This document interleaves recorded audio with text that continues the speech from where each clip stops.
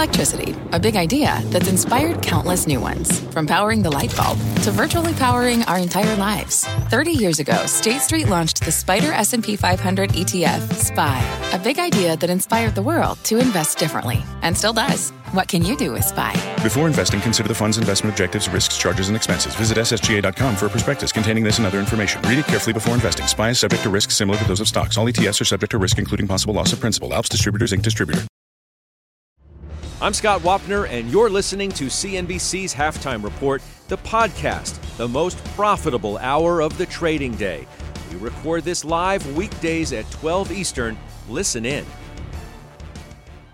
Carl, thanks so much. Welcome to the Halftime Report. I'm Scott Wapner. Front and center this hour, the state of the tech trade. It's been unsteady lately. It's among the worst performers this month, but still the best of the year. So is it teetering or just taking a break? We debate that with the investment committee this hour. Joining me right here, we do have Rob Sechin, Jim Lebenthal, Josh Brown, Bryn Talkington also joining us today. Let's check the markets. We do have green across the board. Another good read on inflation means the Dow's higher by near 174.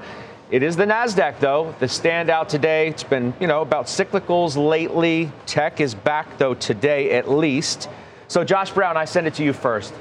You feel like this trade is teetering a bit? Or is it just taking a breather and, we're going to be right back putting money where we've been since the beginning of the year? I would be happy if we had a little bit more of a balance rather than this lurching, everybody run to one side of the boat and then everybody run back to the other side of the boat, because the market ends up not going anywhere. And already, it looks like 4,100 might have turned us away, or at least we're stalling there, let's just say. So it's a much better market environment where you've got different groups and it's not necessarily this very clear delineation between value and growth, but really it's more about companies that are doing well leading and companies that aren't doing as well lagging. And it would be nice to get back into a market environment that's less top-down thematically driven and more about people making judgments on fundamentals, even if that's not on a stock-by-stock basis, but a sector-by-sector, and have those moves last longer than 2 or 3 weeks at a time before the next rotation. So that's a wish list. I'm not saying we'll get that, but that would be the kind of thing you would be looking for if, in fact, you want to see us break out of this range. I would point out, though, a lot of people are using this catch-all term to describe the reason behind what we've seen this year. They've been saying positioning. And I mock it a little bit, but really, positioning is the answer. We know that hedge funds trading the E-minis bearishly are at a high we haven't seen. You have to go back to 2011. That's all positioning. So then all of a sudden you get this massive rally in large cap growth stocks and it accelerates into the end of the quarter and it's still largely with us, even though it's cooled down a bit over the last week. Where does that come from? It's a catch-up trade. And I don't know that that's the kind of thing that you want to bank on continuing at the same pace that it's been going for. So to answer your question in as succinct a way as I can, with that background, I would just say, let's wait and see if we get follow through from the Russell 2000 names, from the value names, stabilization in the bank and financial sectors. If we get that, it does augur well for another leg up, but we don't have it yet, even if we have this outperformance from the FANG names continuing. Bryn, it really is stunning in terms of the performance year to date. Apple's up 26% year to date. Microsoft, Alphabet, Amazon, each at least up 20%. And you want to go Meta and NVIDIA, you got to put an 8 handle on the number, 82 and 83 respectively. What do we make, though, of the way that this space has traded lately? Some would say, okay, if soft landing is back on the table, no wonder that cyclical or quote-unquote value stocks are going to outperform in the at least near term. But maybe it's just a moment in time and money's going to go right back to where people believe it can have better growth, where the balance sheets are better as well. I think that for right now, the majority of the returns in tech, especially within the names you listed, add a Tesla to that. I think these first quarter returns are just incredible, and you could easily end the year around here with those returns, because these are full year returns we've received in one quarter. And then we have earnings upon us, and I think for the most part, like with an Apple, which I think we'll talk about later, their earnings and revenues are going to be down, year over year. And so I think this earnings scenario that we're coming into is going to decide within the mega cap tech, were these multiples justified? Does their narrative going forward with what Tim Cook says or Jensen Huang or Elon say about their companies justify the massive multiple expansion we've had? Because I do think that multiple expansion, that re-rating, is a little bit too much too fast. I also think it's healthy, though, because 3 weeks ago, Scott, we were talking about within the banking crisis, whereas tech stocks were trading like we're in a soft landing, energy stocks were trading like a downright recession. And so I do think that catch up and that broadening out within healthcare, within energy, is a really positive to the market, because we don't want to see 5 names make up 90% of the return, which is what you saw in the first quarter. So I like the broadening theme. But to Josh's point, whether it lasts or not, is really anybody's guess. I want to sort of play off what, Bryn and Josh were talking about, Jim, the idea of positioning or being, out of position, so to speak, off sides to this trade, as many have been, you guys included, in terms of, let's just take Apple, for example. You're underweight, Apple. You're underweight, Apple. Apple's target today goes to 188 at Credit Suisse. Apple's target goes to 180 at Canaccord. Steady iPhone sales, China reopening. You could create a number of different bullish, theses behind exactly what's happening there. But how do you answer that? So to start with, I am of the opinion that Apple and this tech trade is a referendum on what the economy is going to do. And I think there is still a very vibrant feeling that we're headed for a recession, especially after the Fed minutes yesterday that said the Fed thinks there will be one at the end of the year. So that may say to me, well, why don't you get at least equal weight on Apple and the rest of the technology? Yeah, why not? Yeah, and the reason for that is actually really quite simple. I know of very few people who are looking for a deep, dark recession like something that came out of the great financial crisis. Even what the Fed itself, Scott, put forward yesterday as a short, shallow recession. And if they're right, and I'm still in the soft landing camp, I'm certainly aware that we could have a recession. But I'm in the soft landing camp, and regardless of whether we get a short, shallow recession or not, I think the market is soon going to look forward to 2024, and it's going to say, hey, inflation's under control. The Fed's done. Yes, there's been damage, but it hasn't been critical, lasting damage. Let's get back in the cyclicals. Let's get back into value. Let's get back into the small caps that Josh just mentioned. So, look, those are fabulous numbers for those tech stocks. I think they'll do okay from here, but I'm still putting my money on the value cyclical stocks. How do you want to answer that? There's huge tension in our own company, right? It depends on if you believe the bond market. It depends on if you believe the Fed. Certainly some names are getting more interesting in growth. Apple being one, traded at 35 times at its peak, trades at 26 times today, which is in line with its 5-year average. You're saying, like, if you believe the bond market, which is saying the Fed's not going to do what it says, then rates are going to go lower. You want to own tech. If you believe the Fed, you think they're going to continue to raise, rates go up, things get a little, choppy, to say the least, and then you go into a recession, people are willing to pay up for growth. The question becomes, though, Scott, how much are they willing to pay up for growth? Right now, growth trades at above a pre-pandemic peak from a valuation perspective. As we start to get some of this deceleration in data, which we've seen, right, it's supportive of growth. If you see an acceleration in the data, which I don't think we'll see, it's not, but no matter what you say, growth is expensive, and there's better value elsewhere, to Jim's point. But so you kind of get, I almost feel, you can build a couple of different stories around tech growth. Mm-hmm. You get growth, and then you do get some degree of what is perceived to be safety. Yeah. Defensive trades by nature. But that's what part of the narrative has wrapped its arms around. No question, because they're the new defensives. But it's all based on multiple expansion, because earnings have actually decelerated. So this is a macro-driven trade to tech. It's also a market-driven trade to tech, because when you look at the constituencies of the indices, some of the largest holdings are in the tech space. So that is a very important decision for investors. And I would argue that it's a little long in the tooth, absent some major deceleration in the economy. Now, Josh, I mean, it can remain long in the tooth for a long time, right? Just because it looks to be overbought doesn't necessarily mean that that just says, okay, ring the bell, and that all of a sudden that these stocks are going to end up having some kind of a reversal. This can be the great, wrong positioning trade of the last many years. The way that people came into this year, to especially if you get a change and a chase of sorts.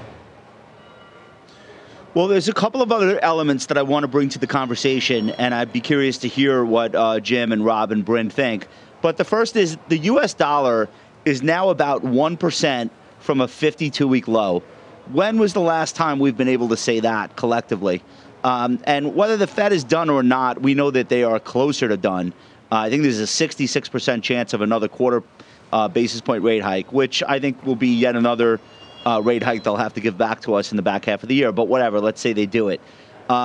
Europe is further from being done. They're at about 3% in their equivalent to Fed funds rate. So the dollar weakening to this extent favors multinationals. What are multinationals? Well, they happen to be FANG stocks. So that's another feather in that cap. If you remember, the U.S. dollar last year in earnings terms was a wrecking ball.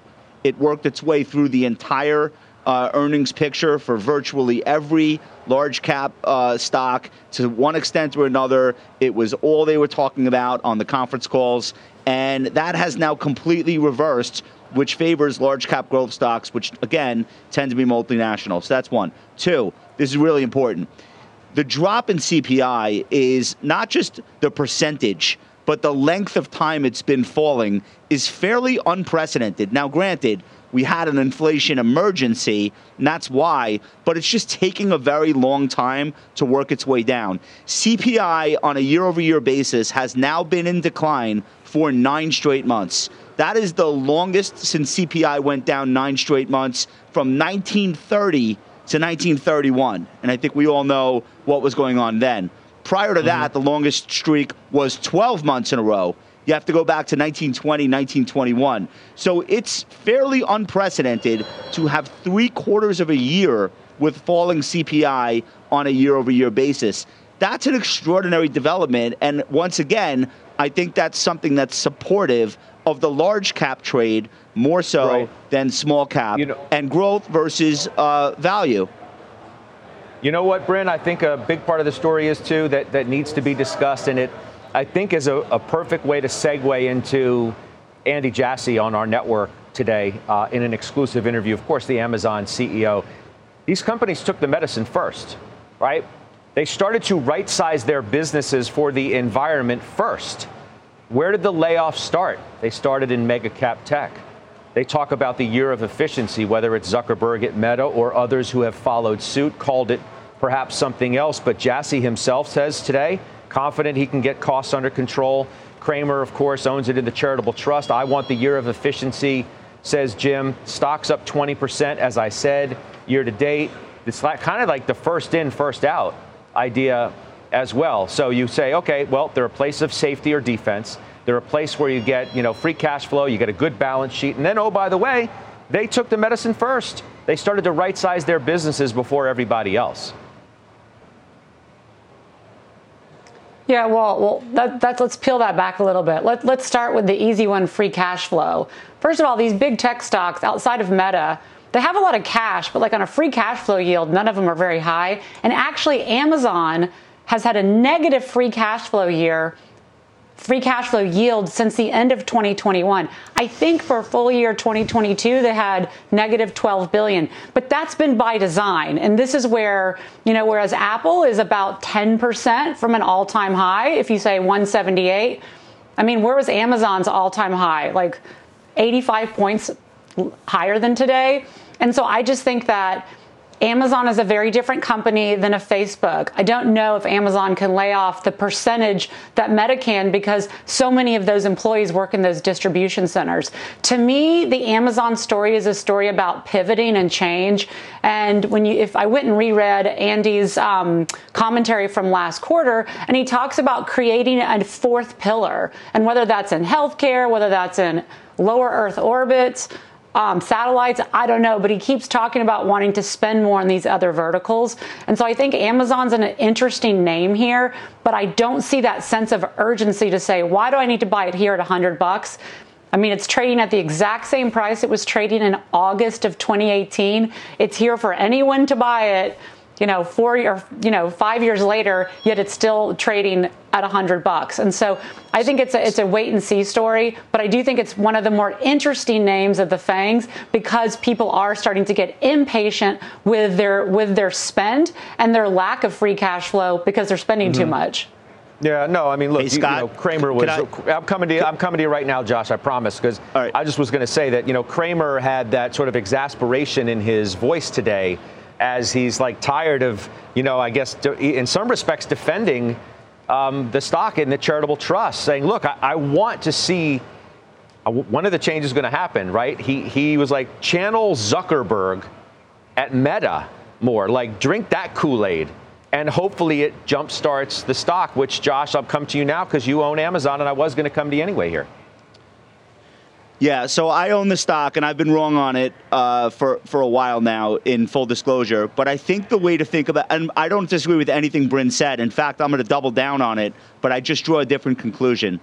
I think the thing to say about Amazon is they just had perhaps the worst calendar year, in the company's entire history. And that includes the great financial crisis, and that includes the 2001, 2002 era where the stock price went to 10. Amazon fundamentally, this is not a situation where we're looking at Cathie Wood stocks and we're talking about multiple contraction. They literally had a horrendous year. They grew revenue in 3 out of 4 quarters last year in the single digits. Prior to 2022, Amazon never, listen to me now, never had a quarter of single-digit revenue growth. You have to go back to Q3 of 2001 to find them struggling this badly for growth. Some of that is pull forward because the comps from 2020 and 2021 were never going to be matched. But so what? Amazon's gross profit margin has also been cut in half from early 2020. It was at 26% at the onset of the pandemic. It's at 13. Then you look at revenue growing at a 29% CAGR, which is not terrible, but the operating income in Q4 of 2022 was 2 times higher than over 2019, which sounds great, but look what the expense is to generate that. So Amazon has had a huge fundamental challenge, and if you're a bull, which I am in the stock still, the case to be made is it can't be as bad as things were in 2022. You had a brand new CEO. The other guy stepped down at a perfect time to enjoy a second honeymoon. This guy's had a year to figure out all these challenges. I don't think they're not going to be improving on all of the metrics that I just listed.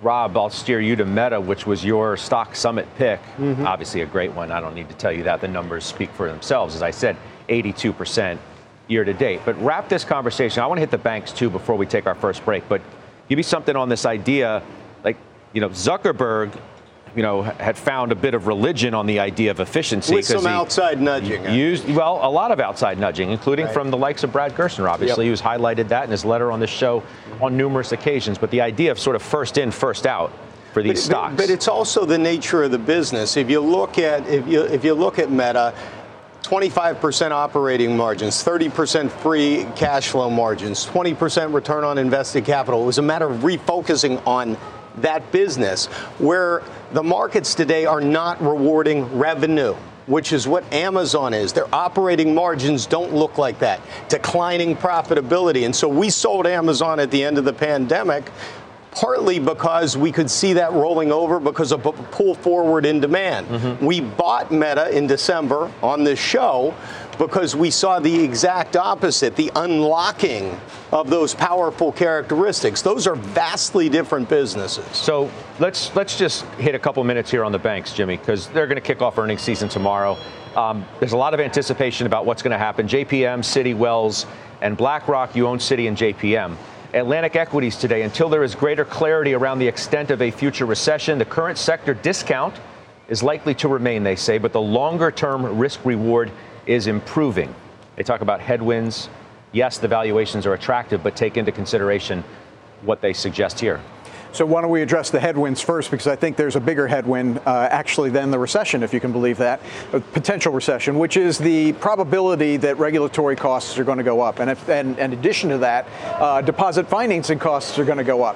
So there is short-term headwinds on the banking system, and I would not expect any great catalyst in tomorrow's earnings for the banks. What I am looking for, however, is just insights into the macroeconomic situation, particularly the consumer, right? You look at Citi, you look at JP Morgan, they've got enormous credit card businesses. So what Jamie Dimon or anyone else says about the health of the consumer there matters a lot. Obviously there have been inflows to the big banks at the expense of the small banks. I'm not sure that Jamie Dimon or Jane Fraser or anyone else is going to address their competitors like that. But to the extent that they give any hints to the health of the regional banking system, I'd like to hear that. I'd like to hear what they have to say. There's something that's call. You own JPM. And Wells, but there's something really important happening here. Could we be entering a time of peak net interest margin spreads? That's the question. Right, because you raise your deposit rates to keep money from flight, right? Correct. And you've seen this massive rotation out of deposits and into treasuries, into money funds, into securities where customers feel safe. That's something that anybody that's a financial advisor is wrestling with today. They're making those moves, and there's an impact on banks in that regard. And then you're also going to watch, obviously, for loan growth and what they're doing. But that's really a lagging indicator, so we're not going to see that right away. But I think that the biggest issue is net interest margin peaking. And we're underweight financials as a result, but we own the highest quality players in the industry because they are going to be able to keep that higher. Josh, JPM, quick. I expect a good but cautious quarter. And if you're an investor, that's actually what you're looking for right now. The shareholder letter told you everything you need to hear about how he sees the current environment, and I highly recommend people go out and read that if they haven't yet. Yeah, that's his annual letter, Jamie Dimon. Of course, you're talking about CEO. A lot of anticipation for tomorrow morning. Stocks, not doing all that much today because they're waiting also for what the numbers might bring. All right, up next, our call of the day on one big healthcare name up 7% this month alone. The details and the debate right here on The Half are next.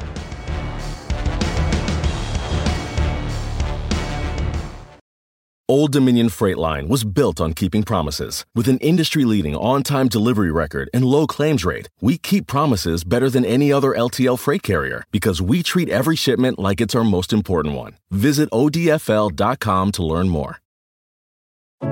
What does it mean to be rich?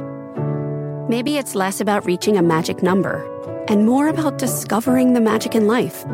At Edward Jones, our dedicated financial advisors are the people you can count on for financial strategies that help support a life you love. Because the key to being rich is knowing what counts. Learn more about our comprehensive approach to planning at edwardjones.com/findyourrich. Edward Jones, member SIPC.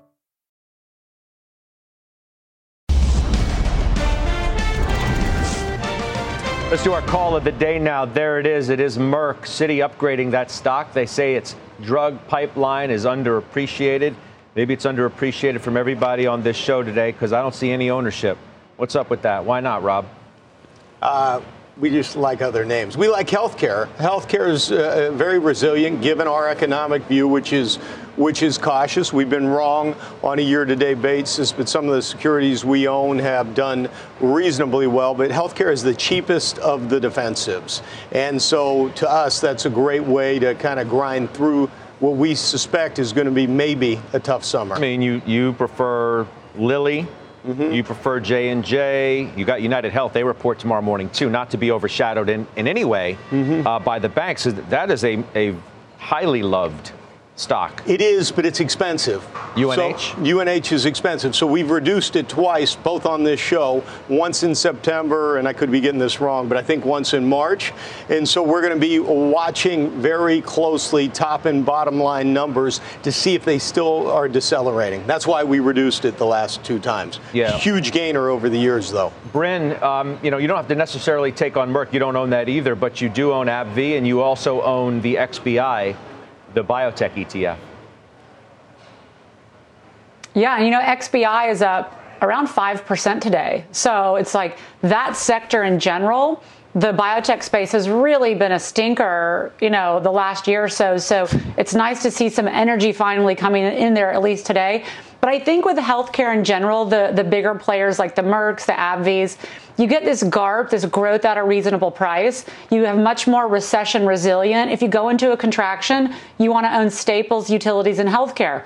I think staples and utilities are kind of expensive, so that's another reason to like healthcare. Of the three, it's a cheaper sector, and you also get at the sector level a free cash flow yield of 5.5%, which next to energy at 12 is the second biggest free cash flowing yielding sector, which is what you want to own in times of uncertainties. Jimmy, I feel like we kind of glossed over this yesterday because we ran out of time towards the end of our show. This new buy of yours. You haven't been all that active lately, but you did buy Vertex, VRTX. Been trading at an all-time high as well. Yeah, I've got a good team that works with me on this, and they've really been hammering me on this. And they've said, look, they're right, by the way. Bristol Myers and AbbVie that we own, these are a little bit stodgy. Okay, these are kind of really value stocks, dividend yielding, not a lot of price volatility. Vertex is a little bit different. This is something that you can see a lot of share price appreciation, and I think you will. They've got a fabulous cystic fibrosis business, but they're branching out into a lot of areas of indications besides that, including pain and diabetes. And those are obviously growth areas, I'm sorry to say. It's pretty attractively priced. I mean, this is not some nosebleed biotech either. It's roughly 20 times forward earnings. I'm pretty comfortable with this. I mean, it is a little bit more than 20. It's a above market multiple. It's true, but it's got a great balance sheet. And you're also buying it, as we've been talking about a number of other places where you may want to be, you may not want to be. You're buying it at an all-time high. I don't often do that, Scott. So I'm aware. Which is why I'm raising the issue. It sticks out to me. Chart actually looks pretty good, too, by the way. Maybe that's why it's at the all-time high. Listen, I'm aware of what you're saying. The valuation is a little high. It's got a very clean balance sheet. I think I'm okay with this. Now, I will say this. It's a toe-hold position. This is something I will add to over time. I'm not hoping it goes down, but if it does, I'll add to it. You own it, right? Yeah. Robbie? For a while. 40% annualized EPS growth over the last 5 years. Trades at 22.5 times, to your point. 90% share in the CF market, right? And 44% free cash flow margins. This is a typical Jimmy pick and a great job. Josh, no healthcare exposure. Help me understand what's up with that. No, I thought you at one point did you have the not FDI, individually IBB? Yeah. Not individually, and I've missed the boat on a lot of these names. And they are also an example of companies where they don't require broad-based economic growth to work. They have their own secular situation. They benefit from the weaker dollar, of course. They are also large caps. They are also growth. So I've missed the boat on the group. And I would just point out, it's probably still a great place, a great hunting ground, so to speak. People forget this is the second largest sector in the S&P now. It's about 14% of the index. So the fact that the XLV has gone vertical in the last month has been a really big contributor to the overall index rally. 25% of the XLV stocks are trading at a 50-day high. In the middle of March, that was about zero. And 77% of the XLV's components are above their 50-day. So you just have rallies everywhere, and I wouldn't be surprised if this continues. We take out that congestion, really started consolidating from August of 2021. And if that happens, you'll see a lot of technical buys pop up, and I'll probably end up in a couple of these names. Okay, good stuff. Let's take a quick break. When we come back, our chart of the day, an airline. Well, it's been a couple days of interesting airline news. Got another one today. We have one now forecasting a record-breaking summer. The name, the trade, the owner on this desk next. Grade My Trade. Send us your latest stock move, and the investment committee will debate it and grade it. Email us at askhalftime@cnbc.com or tweet us, #GradeMyTrade. The spirit of performance defines Acura, and now it's electric. Introducing the all-electric ZDX, Acura's most powerful SUV yet. While what powers their cars may change, the energy that makes Acura never will. Crafted using the same formula that brought them electrified supercars and multiple IMSA championships, the ZDX has track-tested performance that packs an energy all its own. With a premium Bang & Olufsen sound system and up to 313-mile range on a single charge, and a Type S variant with an estimated 500 horsepower, the ZDX is everything they said electric could never be. It was built with the driver in mind, just like Acura's been doing since the beginning. We could talk all day, but the only way to experience this electric performance is to drive it yourself. Unlock the energy and order yours at Acura.com. Welcome back to the Halftime Report. I'm Seema Modi. Here's your CNBC News update at this hour. Jury selection beginning today in the Dominion Voting Systems $1.6 billion defamation lawsuit against Fox and its cable TV networks. The lawsuit alleges Fox and some of its hosts and executives of harming Dominion's reputation by reporting false claims that it was involved in voter fraud. The trial set to begin on Monday. Michigan Governor Gretchen Whitmer signing gun safety bills establishing universal background checks for all firearm purchases and safe storage requirements. This comes just 2 months after a shooting at Michigan State University, leaving 3 dead and 5 injured. And California Senator Dianne Feinstein facing calls for resignation from fellow Democrats following her lengthy absence from the Senate. California Rep. Ro Khanna tweeting in part, while she's had a lifetime of public service, it is obvious she can no longer fulfill her duties. Scott, back to you. Oh, all right, Seema, thank you very much. That's Seema Modi with our news update. Let's get to our chart of the day now. It is Delta posting a miss on the top and the bottom lines. The company, though, did raise its guidance for the summer quarter. Shares trading lower. There you go, down about 1%. It's been a volatile session. Look, we talked about these airlines. You know, what was it, yesterday? Yesterday. With American? Yeah. What do you say about this one? You own this. Yeah. So what do we make of this? So here's the positive. First off, the guidance was extraordinarily positive for the second quarter. Mm-hmm. And Phil LeBeau interviewed Ed Bastian in the morning, and Ed was, as he has been for several quarters, exceedingly positive on demand going forward. So then why is the stock down? And I think the answer is that people just don't believe it's going to last. I really think it's that simple.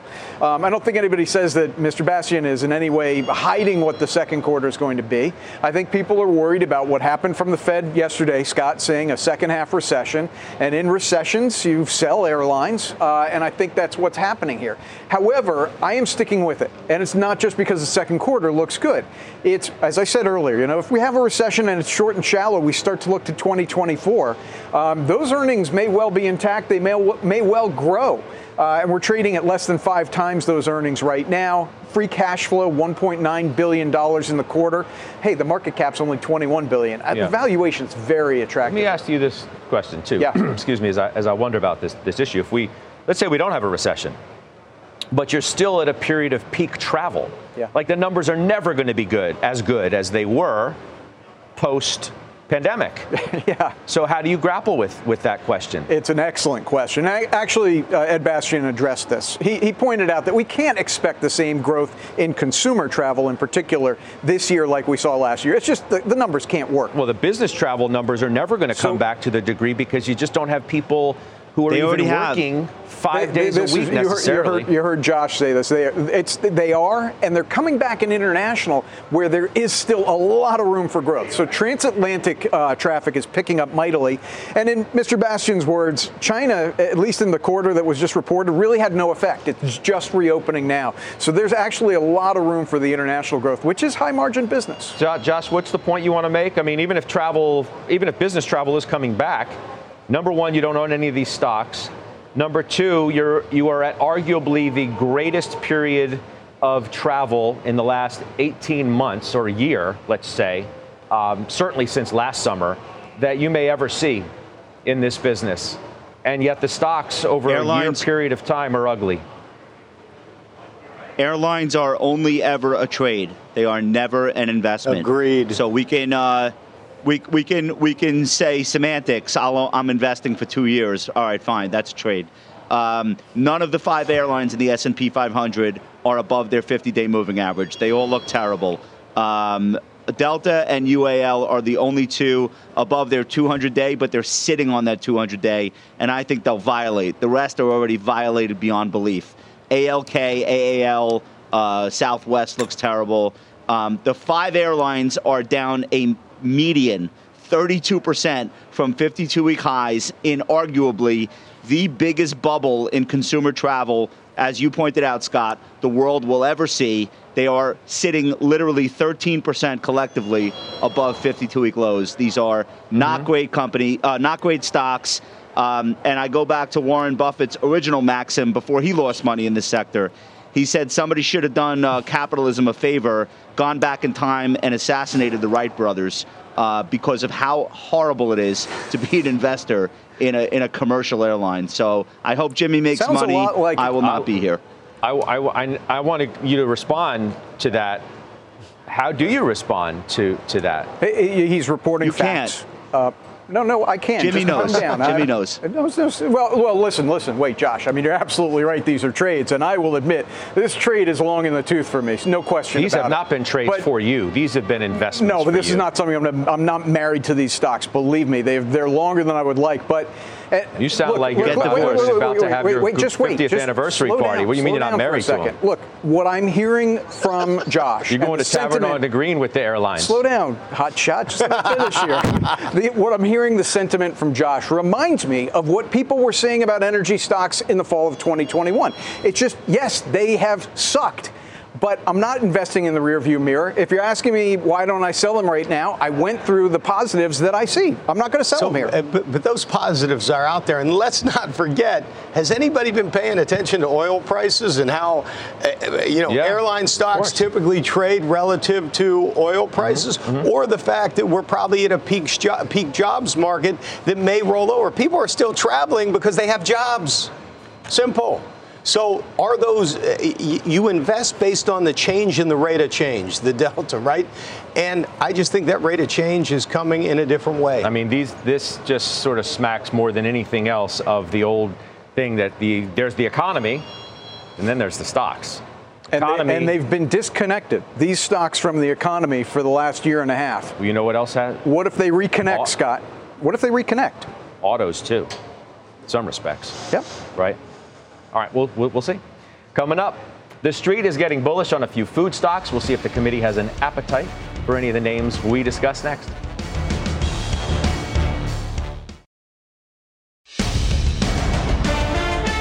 All right, we are back. Check out shares of McDonald's hitting a new record high again today, on pace for the 5th straight week of gains.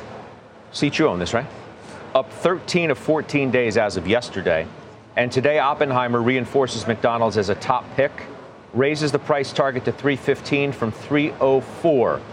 Top pick despite the fact that the stock's at an all-time high. It's also at an all-time high multiple, so it's not cheap. I think it's benefited from this consumer trade down theme. They've also executed reasonably well, but I think you have to pay attention to price right now. And, we're going to be evaluating that. I'm not sure what our ultimate decision is, but, it's expensive. Okay. Bryn, what about these food stocks? Because Chipotle got a call today at Citi, a positive catalyst watch there. They say it's bullish heading into earnings later this month. They bumped the price target to $21.40 from $20.84. That's $2,140 from $2,084. So I think it's interesting. I mean, McDonald's, the way I would look at all three, no matter how they're categorized, is Chipotle and Shake Shack are consumer discretionary. McDonald's is a staple. And so, to me, even though McDonald's, I don't own any of them, but even though McDonald's has a high multiple, going into a downturn, that McDonald's is just, I think, going to be very consistently an outperformer in times of uncertainty versus the volatility and the price at a Chipotle and a Shake Shack, which are going to be 2 to 3 times what you're going to get in McDonald's. So if I had to pick the three, I would actually stay in McDonald's, just because I do think the prices of the two are extraordinarily more expensive than a burger at McDonald's. We'd be remiss if we didn't mention Shake Shack here, Josh, of course. It is up 34% year to date, as you know better than probably anybody, considering you own the stock. Yeah. Here's the deal. This stock has gotten very cheap relative to where it was even just a couple of years ago. This was trading at almost 10 times sales if you go back, let's say, to January of 2021. So in the last couple of years, we've seen that multiple to sales contract way, way down. It's about 2.5 times sales, which is the cheapest it's ever been since coming public. In the meanwhile, quarterly year-over-year sales growth is about 17%. So this is a stock that hasn't done anything for a long time. It's rallied this year to make up for it falling last year. But this is now a stock that you could say is reasonably priced for the growth rate. I think it's been ignored. It's a tiny market cap, not a lot of analyst coverage, not a lot of institutional support, but that could change. So I'm a long-term investor here. How it does in the next 90 days is not terribly important to me. I gotcha. 2.3 billion market cap to your point, on the smaller side, obviously, but the gain is not small year to date. All right, still ahead, grade my trade. We have a question on Tesla as well. Bryn owns it, ready to give her expert take. And of course, grade next.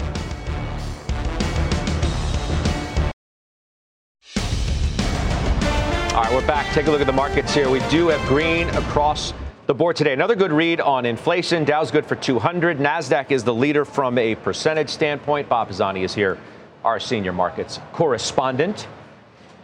Tech, big shock. We're moving in the right direction. We're trying to break out. 41.24 is the old recent high. We could break out.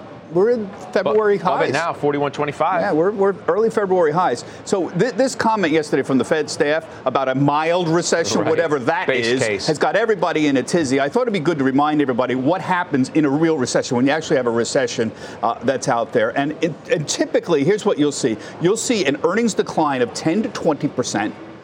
You will see a multiple contraction of 20 to 25%. Now, we're not even here's the numbers. We're not even anywhere remotely in this neighborhood. In fact, earnings are estimated to be up 0.9% this year. We're going to have 2 negative quarters, and then the back end, we're going to have this sudden miracle is going to occur where we're going to have a soft landing, essentially. So what's happened here is the market is positioned for no recession, essentially, soft landing in an extreme position. And I want to just show you where the strategists are, because they're trying to get away from this because they know the market is really out there right now. So the estimate for this year is $220. That would be essentially flat compared to 2022. Here's where some of the numbers are. This is Costin at Goldman. He's the big optimist. He's slightly above the market. Citigroup 213, Wells Fargo 210. Remember, 220 is the estimate.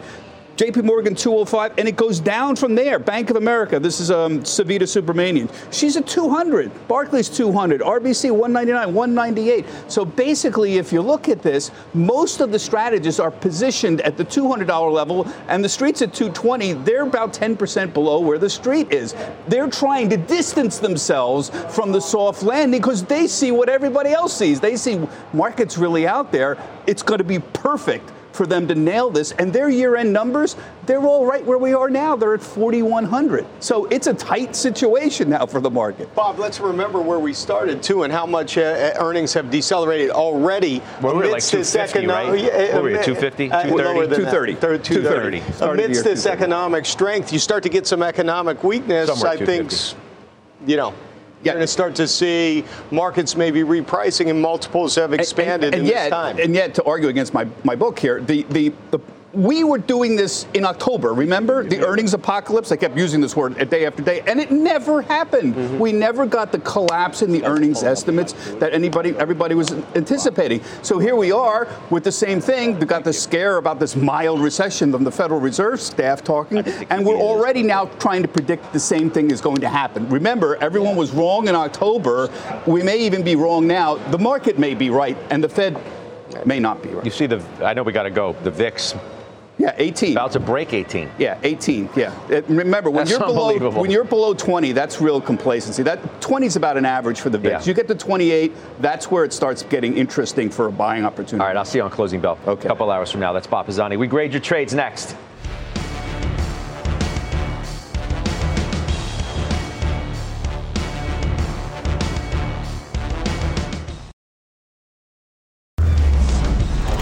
All right, grade my trade time. First up, Jimmy.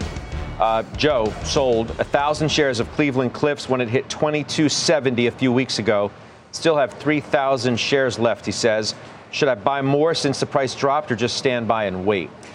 Buy them back. And this is really simple, all right? They just pre-announced earlier this week. Take a look at earnings estimates. For this year, Cleveland-Cliffs earnings estimates are up about 30% from the beginning of the year for this year. Stock is incredibly attractive. They're raising prices. They got volumes going well. Stick with and add to Cleveland-Cliffs. Okay. Bryn from Mo bought 1,000 shares of Tesla, $112, and another 1,000 at almost $207. What do I do? Sell, hold? What do you think? I give you an A for buying it at 112 when everyone got caught up in the Twitter nonsense. So what I would do is I would actually take some profit, but with what was left, I would sell 3 to 6 month out of the money options with about a 15% upside. So then you can get some big premium because the name is volatile. And so then you have some income coming in and some upside participation.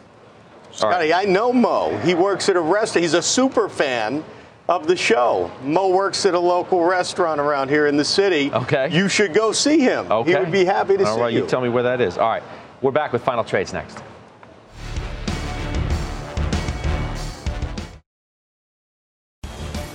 Closing bell a couple hours from now. We've got a big show. Chris Harvey, earlier in the week of Wells, put out the note everybody was talking about. He changed his outlook on the market, at least in the near term. We got him today. He's going to come on and tell you exactly what he sees going forward. Also, top financial advisor Chris Toomey of Morgan Stanley Private Wealth will be with us as well, and we can't wait for that. 3 o'clock Eastern. All right, let's do final trades. Bryn Talkington, what do you have for us? XBI, all the gene therapy names are up today. XBI trades in a really tight range between 75 and 90. You could buy it here today around 80, sell the September 90 calls, still have about 12% upside with about a 3.5% call premium. All right, Josh Brown, back in the house. What do you have? Yeah. ITA is a couple of dollars away from breaking its pre-COVID high. We live in a dangerous world. You want to be invested in aerospace and defense stocks. All right. Hope you had a good trip. Good to have you back. Farmer Jim. Yeah, Thermo Fisher. We talked about healthcare earlier. There's a lot of good stocks, a lot of good subsectors, and Thermo Fisher is a high-quality company in that space. All right. Rob Sechin. Principal Financial Group, cheap way to play financials, trades at about 10.5 times. We bought it 2 weeks ago. All right, good stuff. I'll see you on Closing Bell. The exchange is now. You've been listening to CNBC's Halftime Report, the podcast. You can always catch us live weekdays at 12 Eastern, only on CNBC. I won't let my active psoriatic arthritis joint symptoms define me. Emerge as you. Tremfya guselkumab is proven to significantly reduce joint pain, stiffness, and swelling in adults with active psoriatic arthritis. Some patients even reported less fatigue, as assessed by survey 1 week prior. Results may vary. Tremfya is taken by injection 6 times a year after 2 starter doses at weeks 0 and 4. Serious allergic reactions may occur. Tremfya may increase your risk of infections and lower your ability to fight them. Before treatment, your doctor should check you for infections and tuberculosis. Tell your doctor if you have an infection or symptoms of infection, including fever, sweats, chills, muscle aches, or cough. Tell your doctor if you had a vaccine or plan to. Emerge as you. Learn more about Tremfya, including important safety information, at tremfya.com or call 1-877-578-3527. See our ad in Food & Wine magazine. For patients prescribed Tremfya, cost support may be available.